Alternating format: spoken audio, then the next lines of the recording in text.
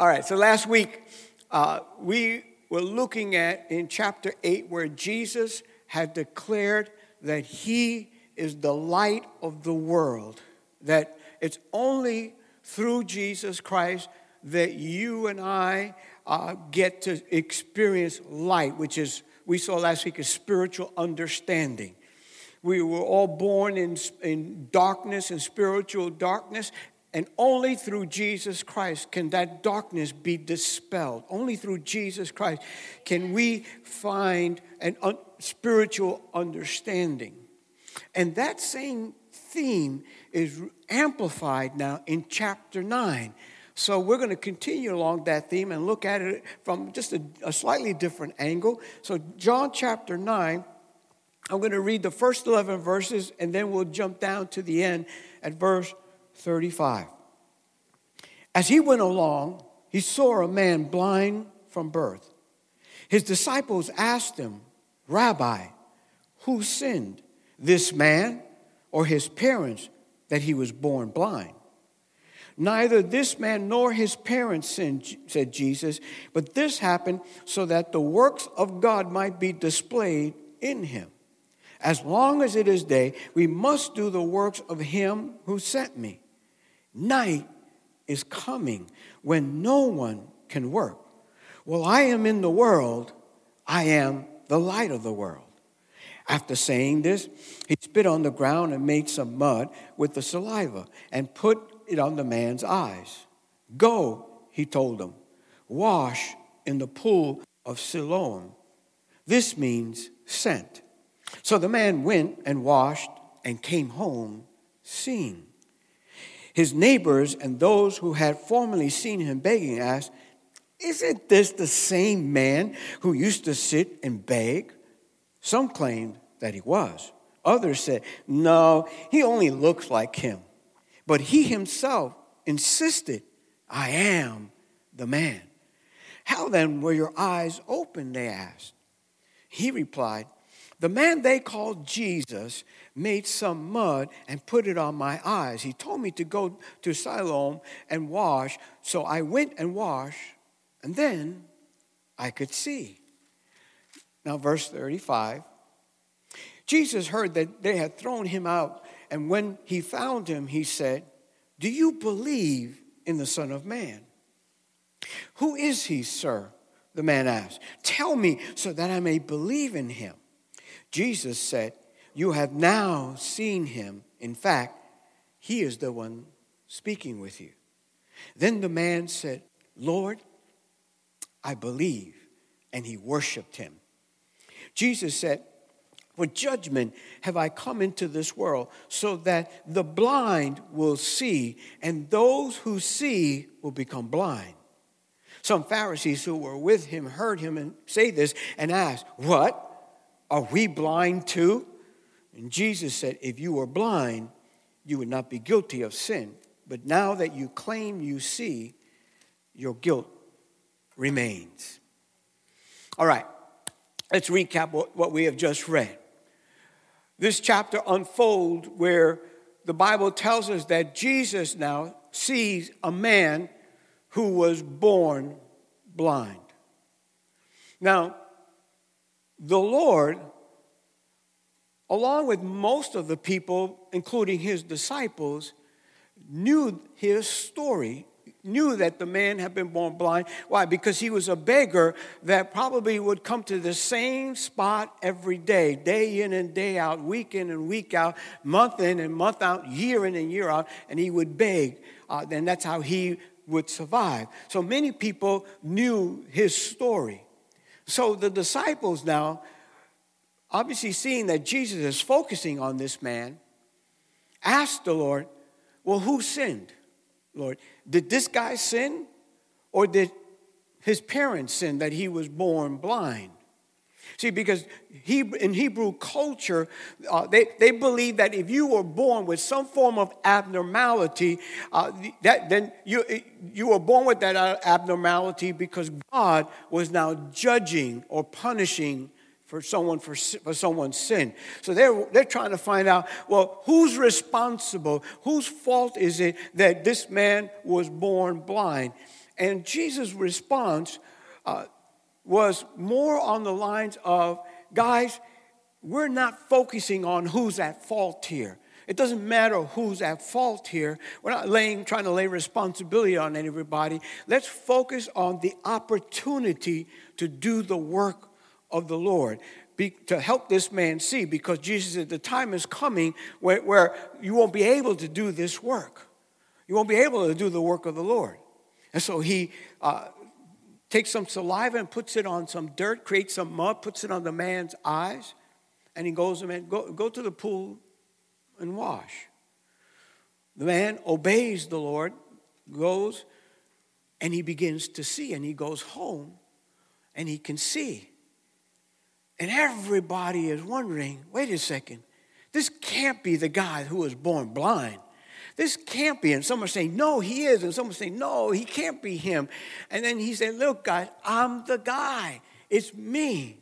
Now, what we didn't read, because of the time constraints that we are under, is from that moment on, he is brought before the religious leaders, and they begin to investigate and really interrogate him and saying, what's going on? Are you the man that was born blind and now you could see? And how is that happening? And so he said, hey, this guy named Jesus, he put mud on my eyes and he told me to go wash. And I did, and I began to see. It was a miracle. And so they go back and forth, and they're not sure. They bring his parents in. Think about it. He's a grown man, and they bring in his parents. Is this your son? And his parents, were fearful because they had already understood, the word was out, that if the religious leaders found anyone that aligned themselves with Jesus, they would be kicked out of the synagogue, which is the same as being ostracized. Nobody would have anything to do with them. So they took the wise way out. They said, hey, he's old enough. You ask him. He's an adult, in other words. Let him answer for himself. So he said, hey, I already told you it was him. Do you guys want to believe in him also? And, of course, that didn't make them happy. And ultimately, they wound up kicking him out of the synagogue. But then we find in verse 35 that Jesus heard what happened. And he searched for him. And then he found him. And he begins to have a conversation with the man. And in that conversation, he reveals to him that he's the Son of Man. And the man, the Bible says, believed and worshiped him. Now, let me make the connection for us here today and what I believe the Lord wants us to focus in on today. Because as I said earlier, this chapter amplifies Jesus Christ as the light of the world. And it does so by highlighting, in my opinion, two contrasting camps. And I've titled this message, Contrasting Camps, because there's one camp here that of those who are blind but ultimately receive their sight. And then the other camp is of those who claim they see but they remain blind. In other words, their actions or their behavior don't support their claim to see, to understand. Those are the two camps. And last week, we were talking about the fact that we are all born in spiritual darkness, which means we're all born spiritually blind, unable to truly understand the things of God. And one of the major reasons for that is found in 2 Corinthians in chapter 4, verse 4. The Bible says, the God of this age has blinded the minds of unbelievers so that they cannot see the light of the gospel that displays the glory of Christ, who is the image of God. In other words, the Bible is saying that the God of this age, who is Satan, blinds people so that they cannot see, they cannot understand the gospel of Jesus Christ. And listen, growing up, most of us I can identify with this. Most of us, if not all of us, had heard about Jesus Christ. Most of us heard the Christmas story. So it's like we knew the Christmas story in our mind, and some of us could almost spell it out verbatim, but we still were in spiritual darkness. Because though you may know something mentally, it doesn't mean you understand it spiritually. And so we find here that the God of this age blinds people so that we can't see the gospel. And it's only when God, in his mercy, enables us to see, opens our blind eyes, that we see who Jesus Christ truly is. And in that moment is when we generally respond and embrace Jesus Christ as our Savior. That's why we can go to church, we can week after week, month after month, and be unchanged. I was that way. I grew up going to church or whatever, and then I got away from that in my late teenage years. And it wasn't until I was invited to a church service as a young adult that I heard the gospel, which I had heard before. But this time, something was different. You see, this time my eyes were open. And I understood for the first time just how much God really loved me and what he did for me on the cross of Calvary. And in that moment, I said yes to having Jesus Christ become my Savior and my Lord. And those of us who are born again understand. That's what born again means. There's been a divine transaction where you have embraced Jesus Christ as your Savior, and now his Spirit resides in your heart. How many know what I'm talking about? Let me see your hand. Come on, raise your hand at home if you understand what I'm talking about. Okay, so now that's just the first step in this spiritual journey called Christianity. But once we are born again, once we become Christians and start embarking on this journey with the Lord, in order for you and I to continue to grow spiritually, we need constant revelation, which means we need constantly to be renewed in our spiritual vision. We need God to continue to give us spiritual sight. In other words, when we can be Christians, we can be saved, and yet have some form of blindness in our life. We can be in the camp that sees or that claims to see, but still be spiritually blind. Let me give you a couple of examples. It is not new in the church to hear the message and experience the teaching from God's word that we are commanded in the Bible to honor God by giving him 10% of our income. It's called the tithe. And it comes with a promise that God indicates to his people, when you honor me by bringing in 10% of your income into the house of the Lord, I will open up the windows of heaven and I will pour out blessings upon your life. So we have the command that is followed by the blessing if we obey the command. So many Christians, believers who are genuinely saved, know this. They know it mentally, but they don't practice it. And the reason why we don't practice it is because we're still in blindness to it. See, let me just stress the point. Having mental understanding doesn't mean you have spiritual understanding. You can have mental understanding and still be spiritually blind. Are you following me so far? Okay. Another example is that those believers who claim they see, who claim, I understand that the Bible teaches me that I'm saved for a purpose. Our Bible says in Ephesians chapter 2, verse 8, we won't put it on the board, but you read it when you go home, 8 and 9, where it talks about that we were saved so that we can do the work that God prepared in advance for us to do. In other words, the Bible teaches us that nobody is saved just to sit and do nothing.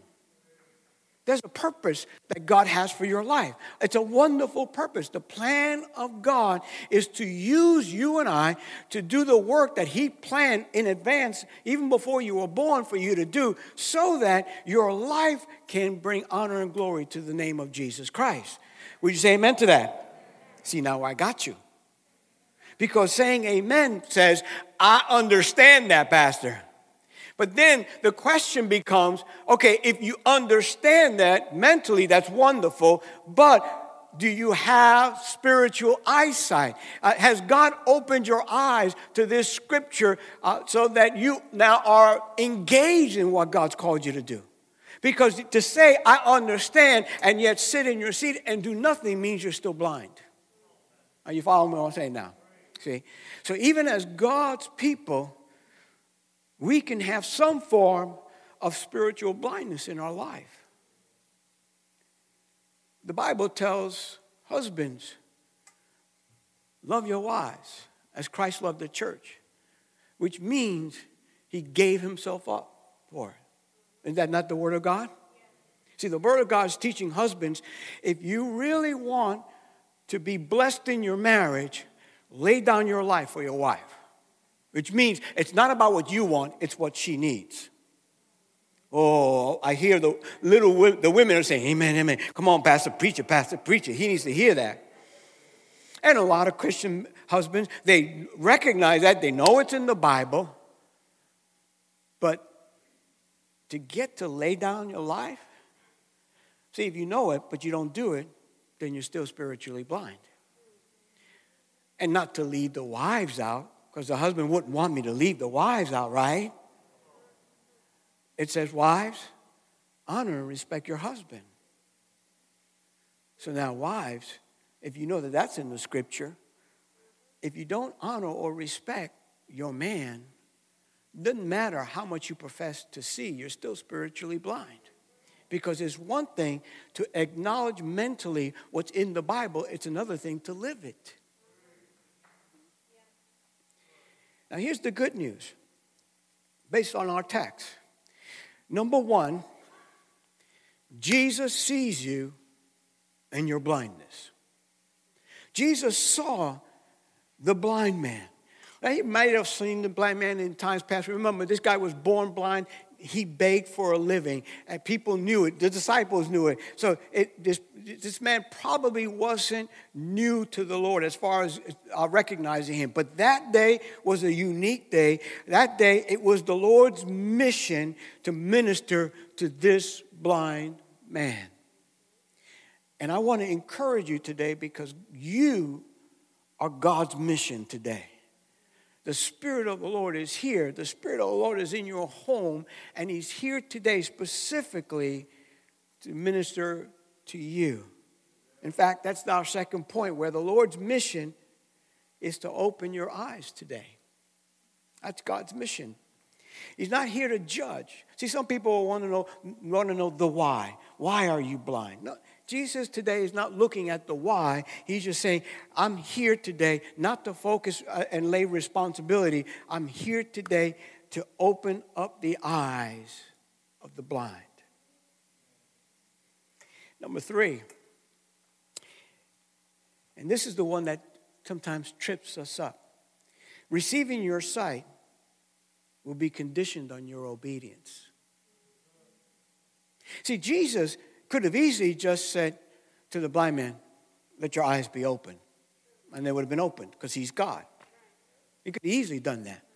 But instead he chose to put mud on the man's eyes. And there are various reasons for that. Some people think, some scholars believe that the reason why Jesus put mud on his eyes is because that must have really irritated him. And caused him to really focus in on, okay, this thing is really hurting. I really need to go wash. Which is a wonderful thought because there are times where God moves in our life in such a way that it irritates us to action. It irritates us to obedience. So Jesus sent the man to obey. His healing, his miracle was connected to his obedience. And the reason why I'm stressing that is that there are times, as the people of God, we remain blind because we won't obey. We're like the man in Matthew chapter 19. Let me turn to that quickly. Matthew 19, beginning in the 16th verse. Just then a man came up to Jesus and asked, "Teacher, what good thing must I do to get eternal life?" Why do you ask me about what is good? Jesus replied. There is only one who is good. If you want to enter life, keep the commandments. Which ones? He inquired, as if there's some I don't have to keep. Jesus replied, you shall not murder, you shall not commit adultery, you shall not steal, you shall not give false testimony, honor your father and your mother, and love your neighbor as yourself. Well, all these I have kept, the young man said. What do I still lack? In other words, he knew something is missing in my life. Jesus answered, if you want to be perfect, go, sell your possessions and give to the poor, and you will have treasure in heaven. Then come follow me. When the young man heard this, he went away sad because he had great wealth. So here's a young man. He recognizes something is missing from my life. And he approaches Jesus, and Jesus, in his dialogue with him, now Jesus knows everything about all of us. He knew everything about this young man's life. And he knew this young man is wealthy. And the thing that has him blind is his wealth. And so the young man said, I've kept all the other commandments, but I'm still lacking. What's missing in my life? Why can't I have the breakthrough that I'm longing for? And Jesus then came with the zinger. Sell everything that you have. Give it away to the poor. Then you'll have treasure in heaven, and then you can come follow me. In other words, here's the condition so that you can have what you're looking for.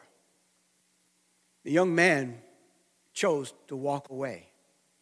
He walked away sad, but he walked away because he was not willing to let go of the thing that blinded him. Listen to me now. There are times where we as God's people stay spiritually blind because God, in his grace and mercy, he knows the exact thing that we need to bring us to a new place in him, to bring that spiritual growth that we know is missing in our life.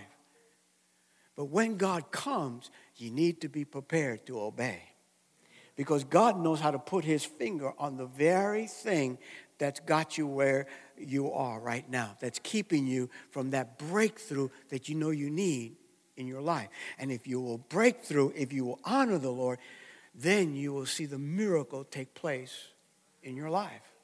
You see, this young man walked away still blind because in his mind, in his heart, his money was more important than what he was lacking.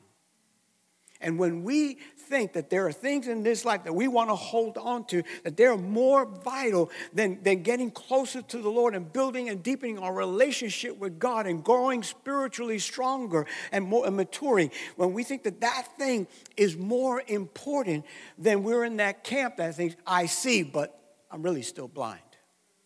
Are you with me so far? I haven't lost it yet. Okay. Here's the last point I want to make.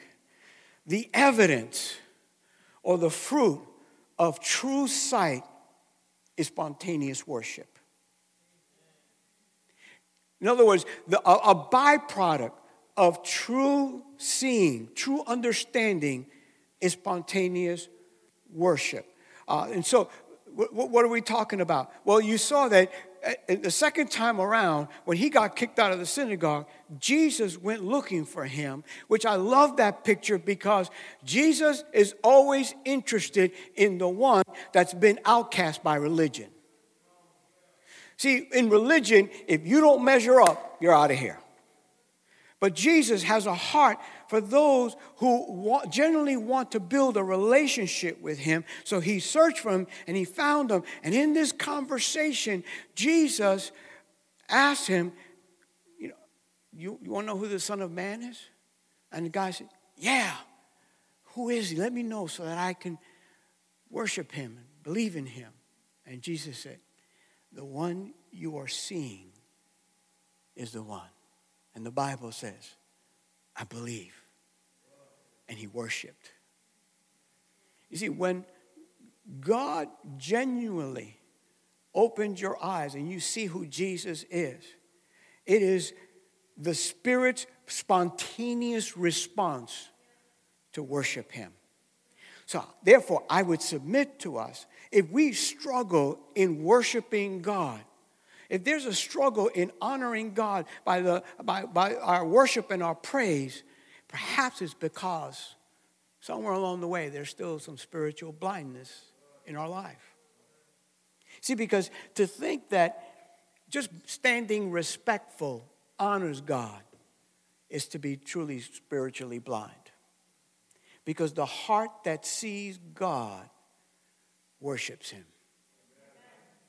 Not only that, but a final thought with regard to that. Not only is there spontaneous worship, but another byproduct of truly seeing God is repentance. Turning away from sin. Listen to Job chapter 42, verses 5 and 6.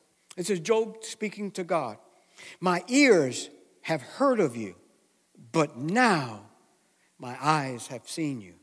Therefore, I despise myself and repent in dust and ashes. Now, the Bible tells us that Job was a righteous man. But there was a little bit of self-righteousness in Job, as there is in all of us. Don't ever think that you're not prideful. Don't ever think that you don't have that in you. All of us have a certain measure of self-righteousness in us, where we think we're all that. But when you get in the presence of God, his holy presence enables you to see your sinful heart and just how wicked it really is.